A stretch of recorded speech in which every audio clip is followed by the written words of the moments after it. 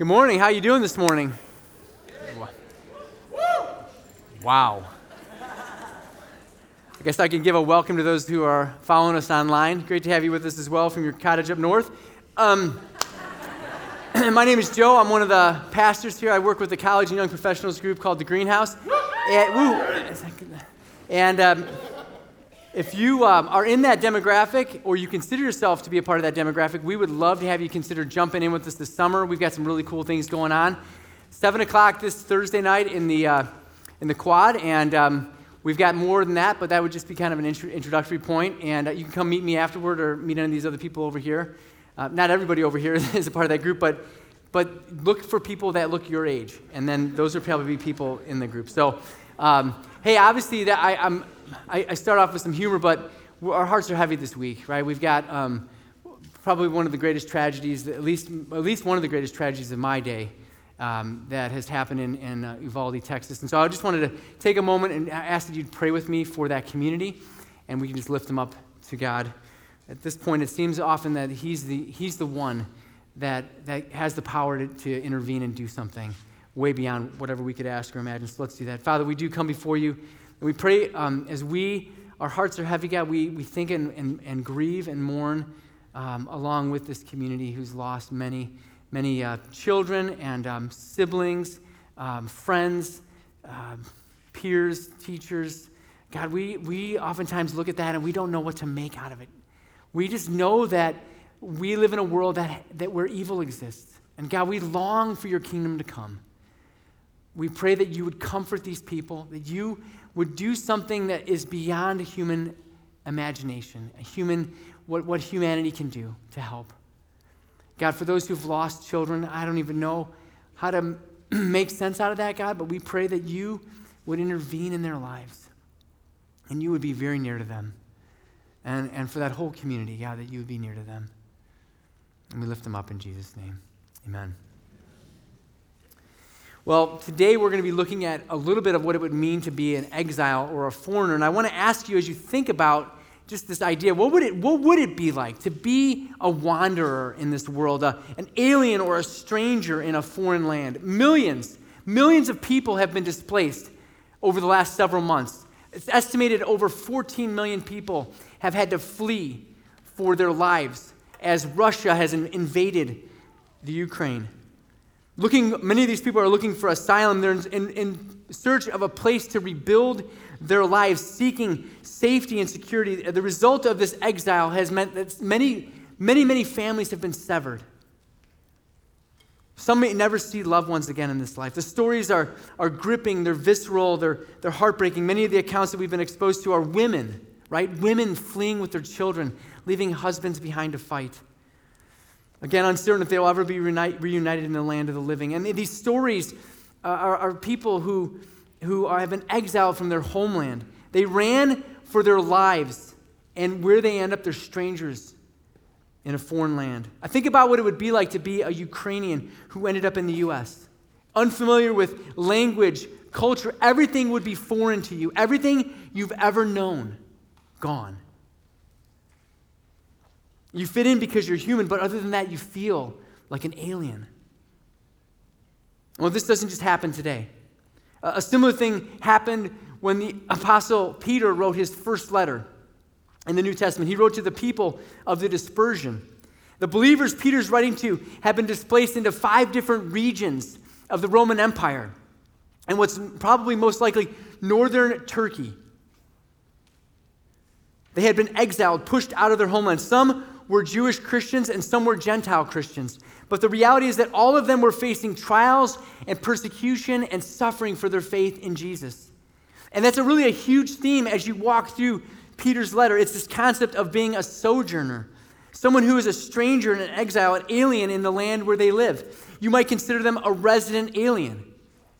So as Peter's laying the groundwork for how Christians are to think about themselves as people who are both residents, we live here, but we're also aliens. We just don't fit in here.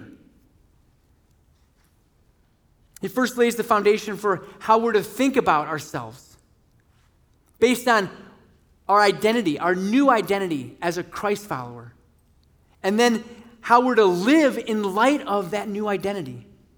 Now, this isn't unique to just Peter's writing. If you are familiar with the New Testament, if you've read the Bible, you see this as a consistent pattern. The goal of the Christian faith, again, isn't just to suck it up and obey. The goal is to be so deeply impacted by the gospel and who we are because of the gospel that obedience makes sense. Obedience becomes the desire of your heart. When you you've been so loved by God that your response is to love him in return. And the way you love him is that you obey him. It's not a bunch of do's and don'ts. It's way more, this is who I am. And because these things are true of the new me, like I'm not going to go back to living in bondage to sin or continue to live a worldly life.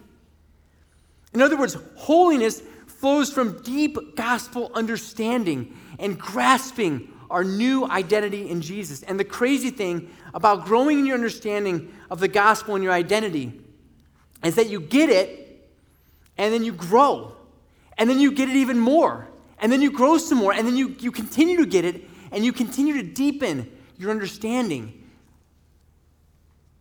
And so this is what progress in the faith is all about.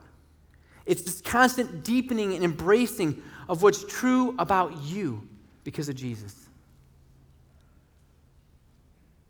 And so really this message that I'm giving you today is broken into two parts. The first part is really like, this is like Peter's just going to hammer on this idea of our identity. He's going to give us 7 statements about who we are because of the gospel and because of this new identity, because of what Jesus has done in us. And then the second part is, how are we to live because of that stuff, because of what's true of us? And so if you have a Bible or a web-enabled device, you can flip or tap your way to 1 Peter chapter 2, starting in verse 9. If you don't, you can read along with me on the screens. This is what Peter writes. He says, "But you are a chosen people. You are a royal priesthood. You're a holy nation. You are a people for his own possession. That you may proclaim the excellencies of him who called you out of darkness into his marvelous light. Once you were not a people, but now you are God's people. Once you had not received mercy, but now you have received mercy. Beloved, I urge you as sojourners and exiles to abstain from the passions of the flesh which wage war against your soul. Keep your conduct among the Gentiles honorable, so that when they speak evil against you, they may see your good deeds and glorify God on the day of visitation." And so again, Peter's going to start off, he's going to lay this foundation for us. We're going to look at 7 identity thoughts or ideas. The first one is this: you're a chosen race. The Greek word for that word chosen is eklektos, and it means chosen or elect, selected, favorite, handpicked, picked out. Now, it's interesting. Who are God's chosen people? Now, you're going to say, we are. And that's true. We just said that, right? But God's chosen people are the Israelites, right? The Jews. But here, Peter again says that you are. If you're in Christ, you're part of God's chosen people. What does that mean for Israel? I like how one scholar says it. This is what he says. He says, the description of the church in these verses parallels God's description of Israel in the Old Testament. In contrast to the disobedient and rebellious nation of Israel, God's people today, you and me, are his chosen and holy nation. This does not suggest that God is through with Israel, for I believe he will fulfill his promises and his covenants and establish the promised kingdom. But it does mean that the church today is to God and the world what Israel was meant to be. So being chosen doesn't have anything to do with earning or deserving something. It has everything to do with God choosing you based on his grace and his mercy. The imagery here takes me back to middle school PE. And for a lot of us, that just evokes a lot of PTSD. And you think about the times when teams were being picked, right? And what this is teams are being picked, but with a wild twist. Instead of God picking the most athletic or the most popular or the most attractive, what does the Bible say? God chose you. He chose the foolish to shame the wise. He chose the weak to shame the strong. And so his choosing of you means that you're blessed and you're special. But unlike PE, you weren't chosen because of your strengths. You were chosen because, again, God is merciful and gracious and loving. That's the kind of stuff we need to just drink in. We need to saturate ourselves with. That's the stuff that, as we kind of go through our days, that's the stuff we need to let just that we marinate in that all day long. And so where does that lead us? It leads us to humility and thankfulness. There's no room for being puffed up because you're God's chosen people. If anything, you're like, what did he see in me? And the truth is, he chose you again because he's amazing and gracious and he's kind, the New Testament says, to the ungrateful and the wicked. That's the first thing. Peter goes on, he says, you're a royal priesthood. Well, what does that mean? It means at least two things. It means that every believer has direct access to the presence of God. We don't come to God by any person on earth, but we come through one mediator, and that's Jesus Christ. And then second, it also means that instead of the priestly line only extending through the Levites, got to go back to the Old Testament, the 12 tribes of Israel, the Levitical tribe, was a tribe that the priest would come from. Today, it extends to all followers of Jesus. We're all priests serving Jesus today. In the church, and I believe this is not right thinking, we often elevate pastors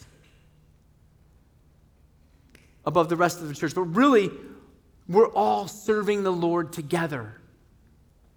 We just have distinct roles and responsibilities. Pastors have the responsibility to serve the church and provide oversight, shepherding, leadership. And our job is to equip you guys to be the best gospel ministers possible. I really don't like it when churches refer to their clergies as ministers. Because again, we're all ministers of the gospel. Ministry falls on every one of our shoulders, and this is huge. The priesthood of believers means that every one of us has a ministry to be engaged in. And so if you're not somehow serving inside or outside of the church, you're missing out on the opportunity to be a part of this holy priesthood, this royal priesthood. But there's something else implied in being a part of God's royal priesthood. You and I have the sobering call to live lives worthy of the calling that we've received. In other words, baked into this responsibility is the high call for us to be set apart for the purpose of serving Jesus. And so, how we conduct our lives is huge to our effectiveness in ministry. Peter goes on, he says, you're a holy nation. What's a holy nation? A holy nation is a group of people set apart to belong exclusively to God. We're actually citizens of heaven, the Bible says. And our first allegiance is to our citizenship in God's kingdom.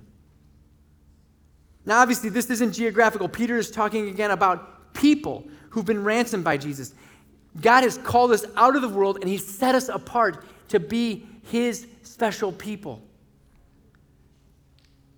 So this holy nation is really a group of people who've been set apart to proclaim the gospel to the world.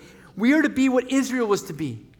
We're to be a people who point the whole world to God and to their need for a Savior. Our goal is to mirror who God is to the world.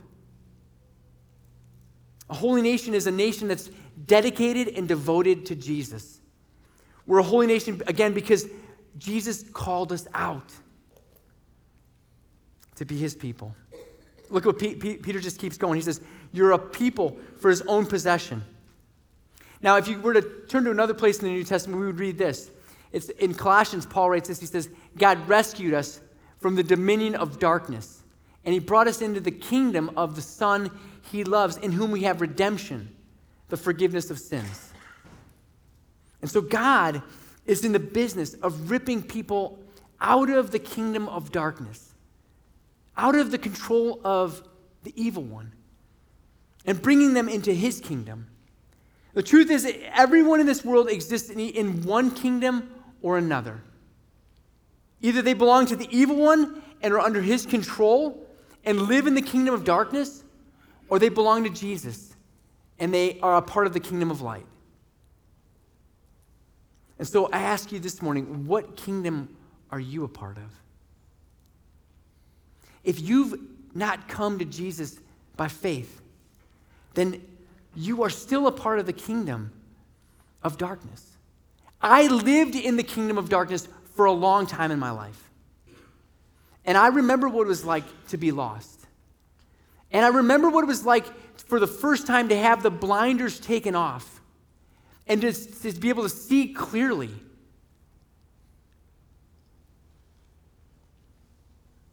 Jesus' death, burial, and resurrection. He did it all so that he could pay for your sin and my sin.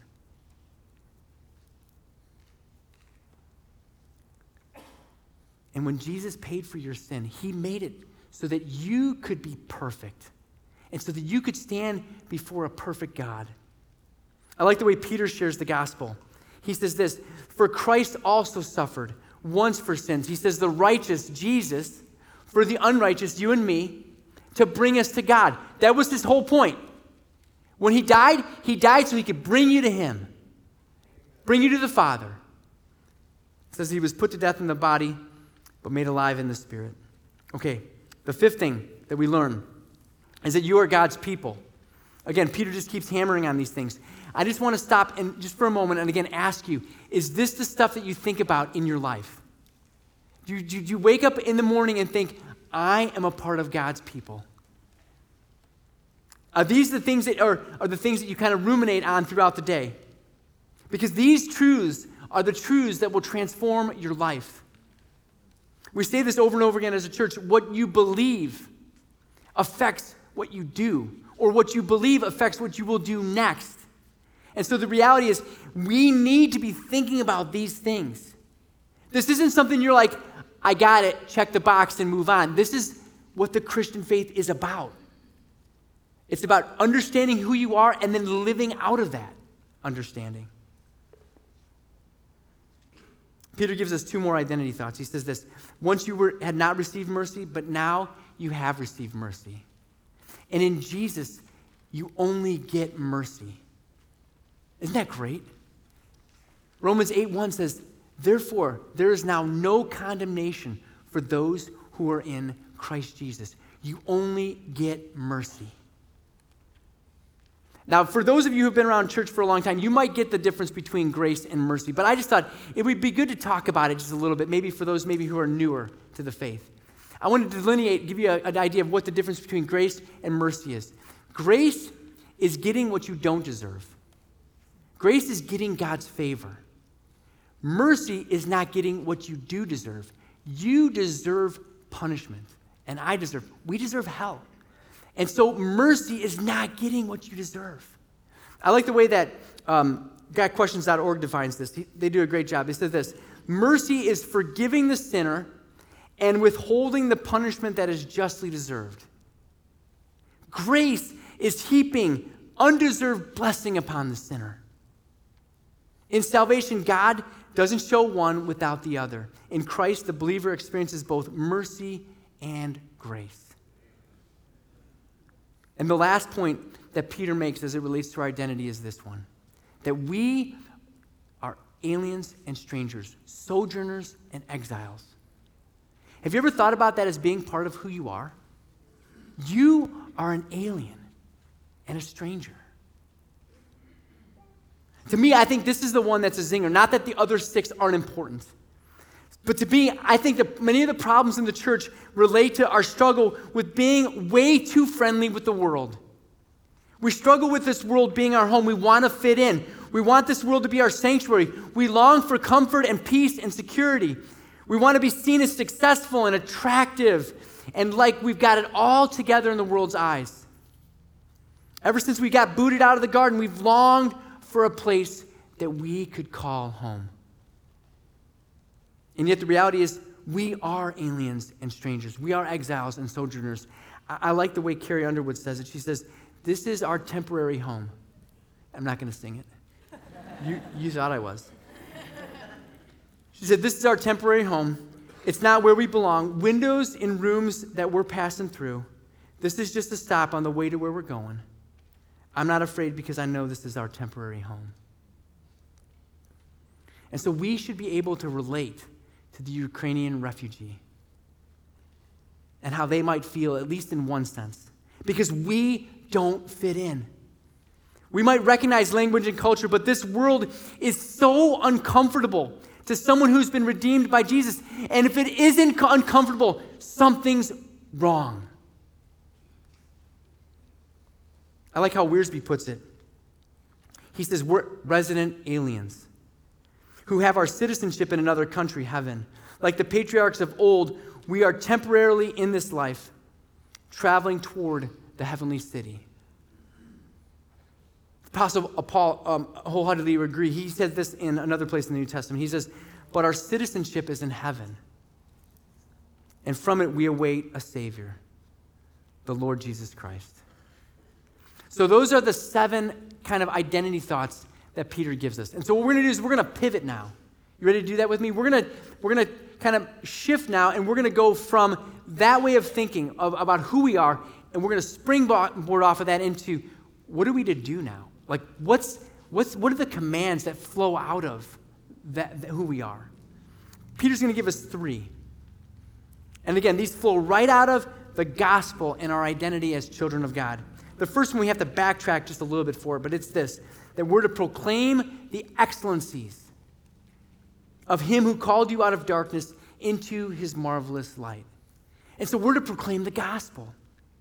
We're to talk about how good God has been to us. We're to talk about the excellencies of who God is to the world around us.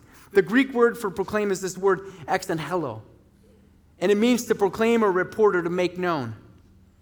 So because of who we are, we have the responsibility to point people to God, both with our lives and with our words. Now, whenever you start to talk about proclaiming the gospel, a lot of people will be like, well, there was this old guy named St. Francis of Assisi, and he said that we should preach the gospel and, if necessary, use words. Anybody ever heard that before? Well, I've always thought that was kind of weird. And so I just did a little bit of research this week, and I read a really good article that was written for the Gospel Coalition. And this is what they said. They said St. Francis never said that. He never said, in any of his writing or in all the biographies that were written about him, there's nothing about that anywhere. So somebody just made that up. And in fact, St. Francis was so passionate about proclaiming the gospel that in one account, he traveled to 5 different villages in one day to proclaim the gospel. This guy was passionate about preaching the message of the gospel. God's people are to proclaim the virtues of who Jesus is to a world that's in darkness. And just to put a nail in this Francis of Assisi coffin, listen to what Dwayne Lifton, this is a former president of Wheaton College, this is what he says. He says, it's simply impossible to preach the gospel without words. The gospel is inherently verbal, and preaching the gospel is inherently verbal behavior. I like the way that the Bible talks about that. In Romans 10, Paul says this, how then can they call on the one they've not believed in?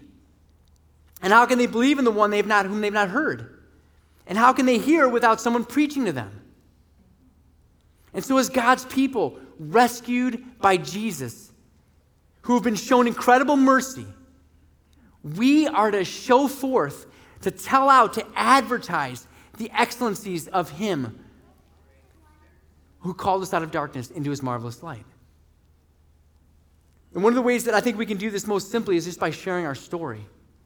Every one of us has a story. Our story is like, how did God rescue us? And so our story starts over here with, what was our life like before coming to Christ?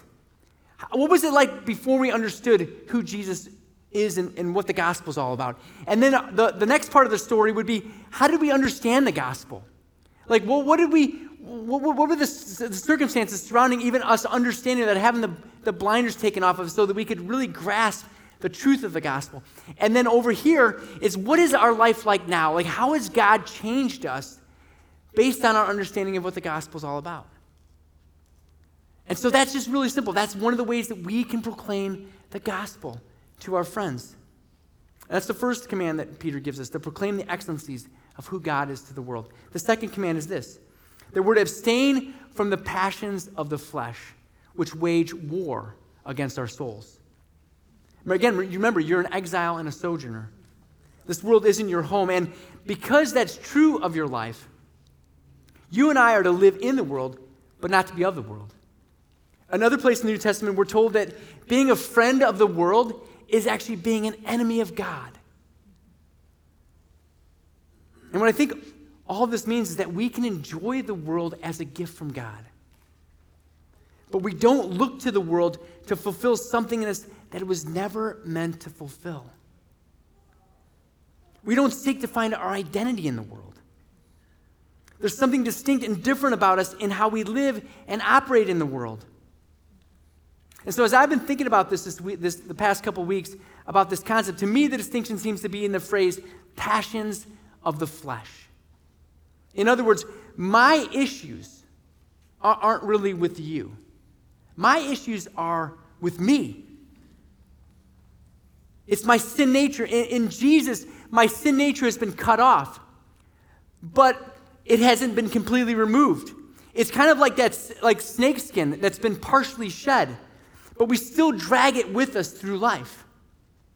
And so because of Jesus making us alive and the indwelling Holy Spirit in us, we have the ability to walk according to the Spirit, or we have the ability to walk according to the flesh. And so there's this battle that goes on inside of us. It's like a civil war going on inside of our minds. And it's a war that we can deal with daily. I'd even argue that sometimes it's a moment-by-moment battle. There's things we do that stir up the flesh, and there's things that we do that we need to do to starve the flesh. But one of the things that you can know about your flesh is it's never going to get better.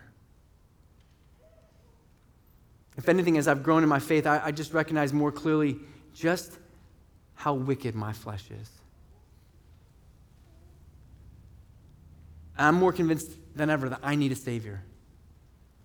And so if you want to know what the flesh is all about, the New Testament defines it like this. It says, the works of the flesh are evident: sexual immorality, impurity, sensuality, idolatry, sorcery, enmity, strife, jealousy, fits of anger, rivalries, dissensions, divisions, envy, drunkenness, orgies, and things like these.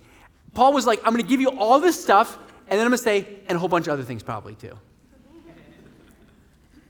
So this just gives an idea of what the flesh is. And the challenge is that so much of our world wants to stir up your flesh. I mean, think about it. What sells? Does holiness sell? Sex sells. That's right. Sensuality sells. Impurity sells. Our flesh gets twisted by alcohol. And we struggle with envy and jealousy and anger and all these other emotions that are in this list. It's really unchecked emotion that hasn't come under the control of the Holy Spirit. And it's the kind of thing that one moment you can be in step with the Holy Spirit, and the next you can be out of step with the Holy Spirit. That's the struggle. That's the war that Peter's talking about here. It's moment by moment. That's why Peter says to abstain from the passions of the flesh, because you can't just dip your toes in the waters of the flesh. It's too strong. You just get pulled right in. And so we're to abstain, we're to check out, we're to walk away, we're to run away, we're to flee. See, a lot of times we struggle with saying no to our flesh because we want to be like the world. We think we're missing out on something, that somehow God is withholding something good from us. But what does the flesh do? The flesh only leads to bondage, death, and destruction. I mean, we're in a culture that's more gripped by the flesh than ever before in my lifetime. And where has it landed us? We lack joy, we're heartless, we're ungrateful, we're enslaved, and we're purposeless. And that's why Peter says your only option in this battle against the flesh is to abstain. It's to surrender to the Holy Spirit and learn to walk by the Holy Spirit in your life. I think of that illustration in my mind of, in the Lord of the Rings, of basically Frodo carrying the ring. The ring is too strong. It's too powerful. His only hope, I'm going to embellish this a little bit, is to depend on Jesus and walk in the power of the Spirit. And I think the key to all of this is what we've talked about. It's to be so enamored by the gospel, so caught up in the goodness of God, that we love God because he first loved us. We see all these identity truths, and they motivate us toward holy living, being set apart for Jesus, devoted to him. And then we'll want what God wants for us. I mean, Kyle and I were talking about this two-part series as we were kind of getting ready to do this, and we both were talking about this passage in the Old Testament, this Psalm 37:4, where the writer of the Psalm says, delight yourself in the Lord, and he'll give you the desires of your heart. I love that, because really the idea is, as you delight yourself in the Lord, he is preparing you so that you're aligned with him. So it's real easy for him just to give you the desires of your heart, because they're exactly what he wants for you to have. Okay, the last admonition, the last command that we're going to look at here is this. It's to live honorably among the Gentiles. So when they speak against you as evildoers, they may see your good deeds and glorify God on the day of visitation. So we're to live honorable lives in this world. Again, Peter says that there's this outward movement in us. You know, I love that. So much of the New Testament says that we don't just do this in the corner, that we live our lives out loud for the sake of the world.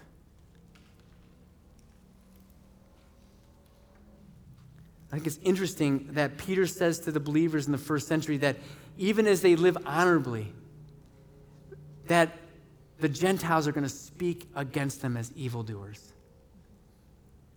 So we shouldn't be surprised when the same thing happens to us. And more in our culture, we are being spoken against as evildoers.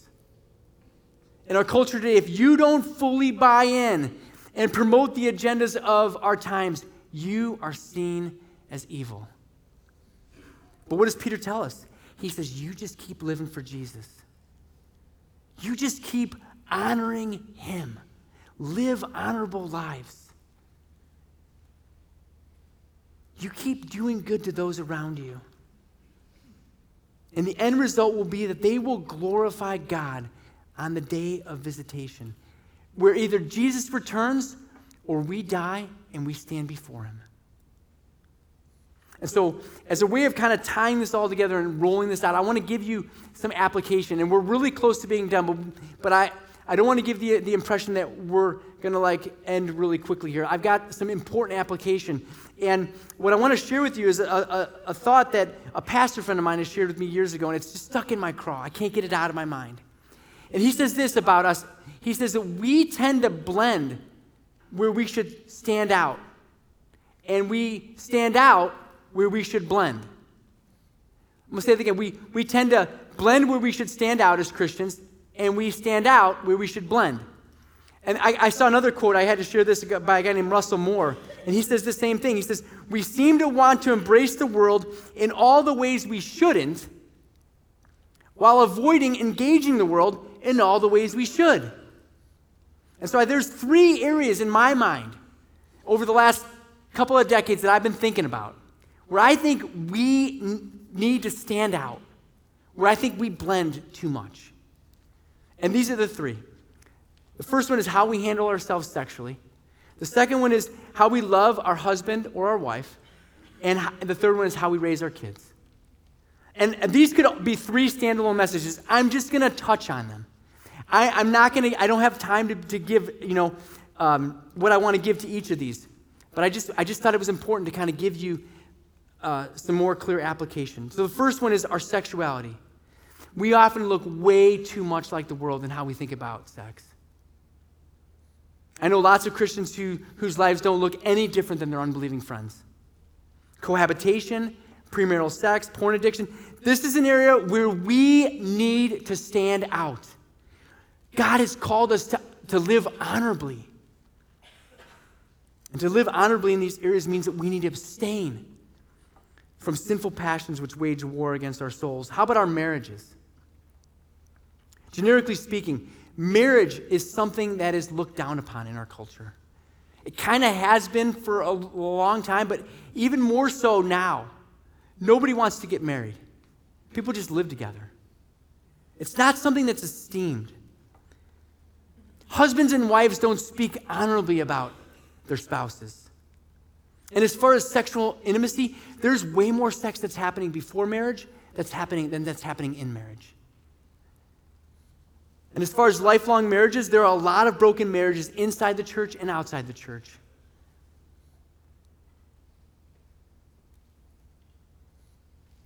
And so, men, we need to stand out in how we love our wives. The Bible says you're to love your wife as Christ loves you. You're to lay your life down for your wife. And women, the Bible says that you're to respect your husband. And so that seems like it should be doable, right? But it's so challenging. But that's how we're going to stand out in our marriages. If we love our wives and we respect our husbands. As far as healthy sexual relationship, we ought to be experiencing regular sexual intimacy in our marriages. And our goal should be lifelong, committed covenant relationships. And I know all of this is so complex. I just probably stuck my finger right in a really sensitive spot. I didn't mean to be insensitive at all. That's not my goal. But hear me, if you don't have the kind of marriage that you want to pass down to your children, get help. We all could use help in our marriages. Even if your marriage is good, why not make it great? I still have a really good marriage. I could make it even better. Get help. Get with Gary Post. Pursue another pastor in this church. Meet with your small group leader. Connect with a Stevens minister. Pursue professional counseling. Some stuff might be out of your control. I'm not asking you to look at the stuff that's out of your control. I'm asking you to think about what's your responsibility. Pursue growth and healing so you can live honorably within your marriage. And raising kids. How do we raise kids who love Jesus?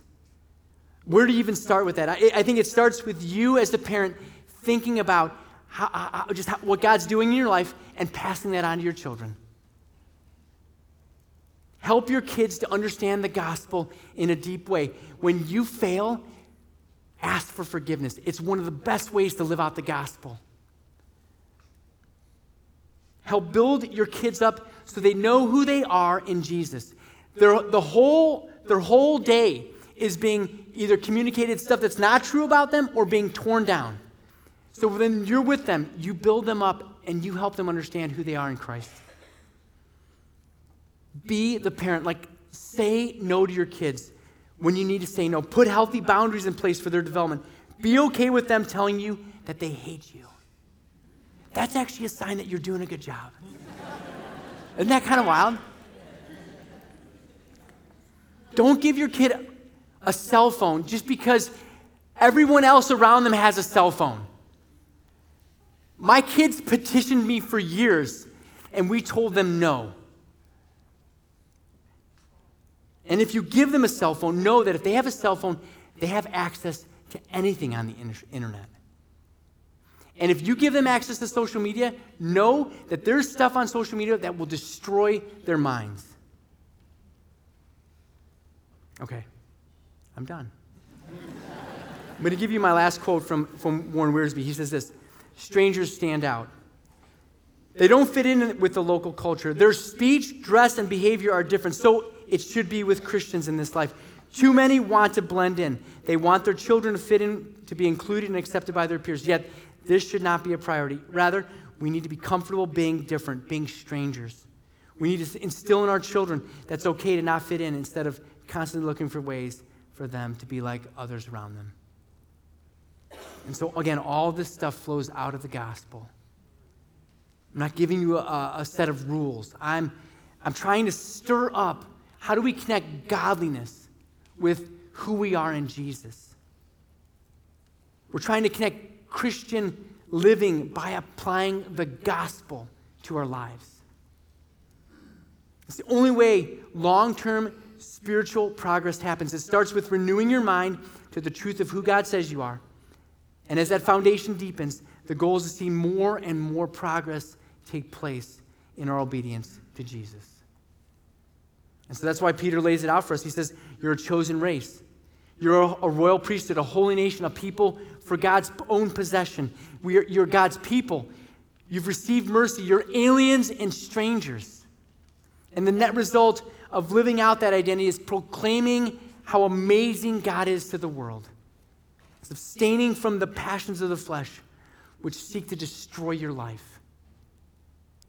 And living honorably among your friends and your neighbors, with the ultimate goal that we would glorify God when he returns in the person of Jesus. Let's pray.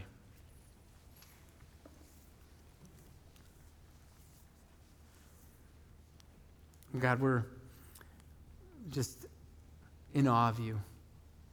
We just think about proclaiming the excellencies of him who called us out of darkness into his marvelous light. Your light is marvelous, and you are the most excellent, praiseworthy person that we could ever think about.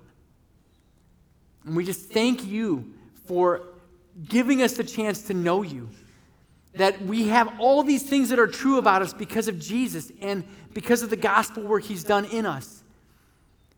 And so, God, we ask that you would help us just to continue to deepen those truths in our lives, that we would embrace them, that we would meditate on them, that you would just change us because of these realities of who we are and what's true of us. And then as a result of that, you would help us to obey, that you would help us to abstain, that you'd help us to proclaim, that you'd help us to live honorably. We just thank you that we have been given a different life.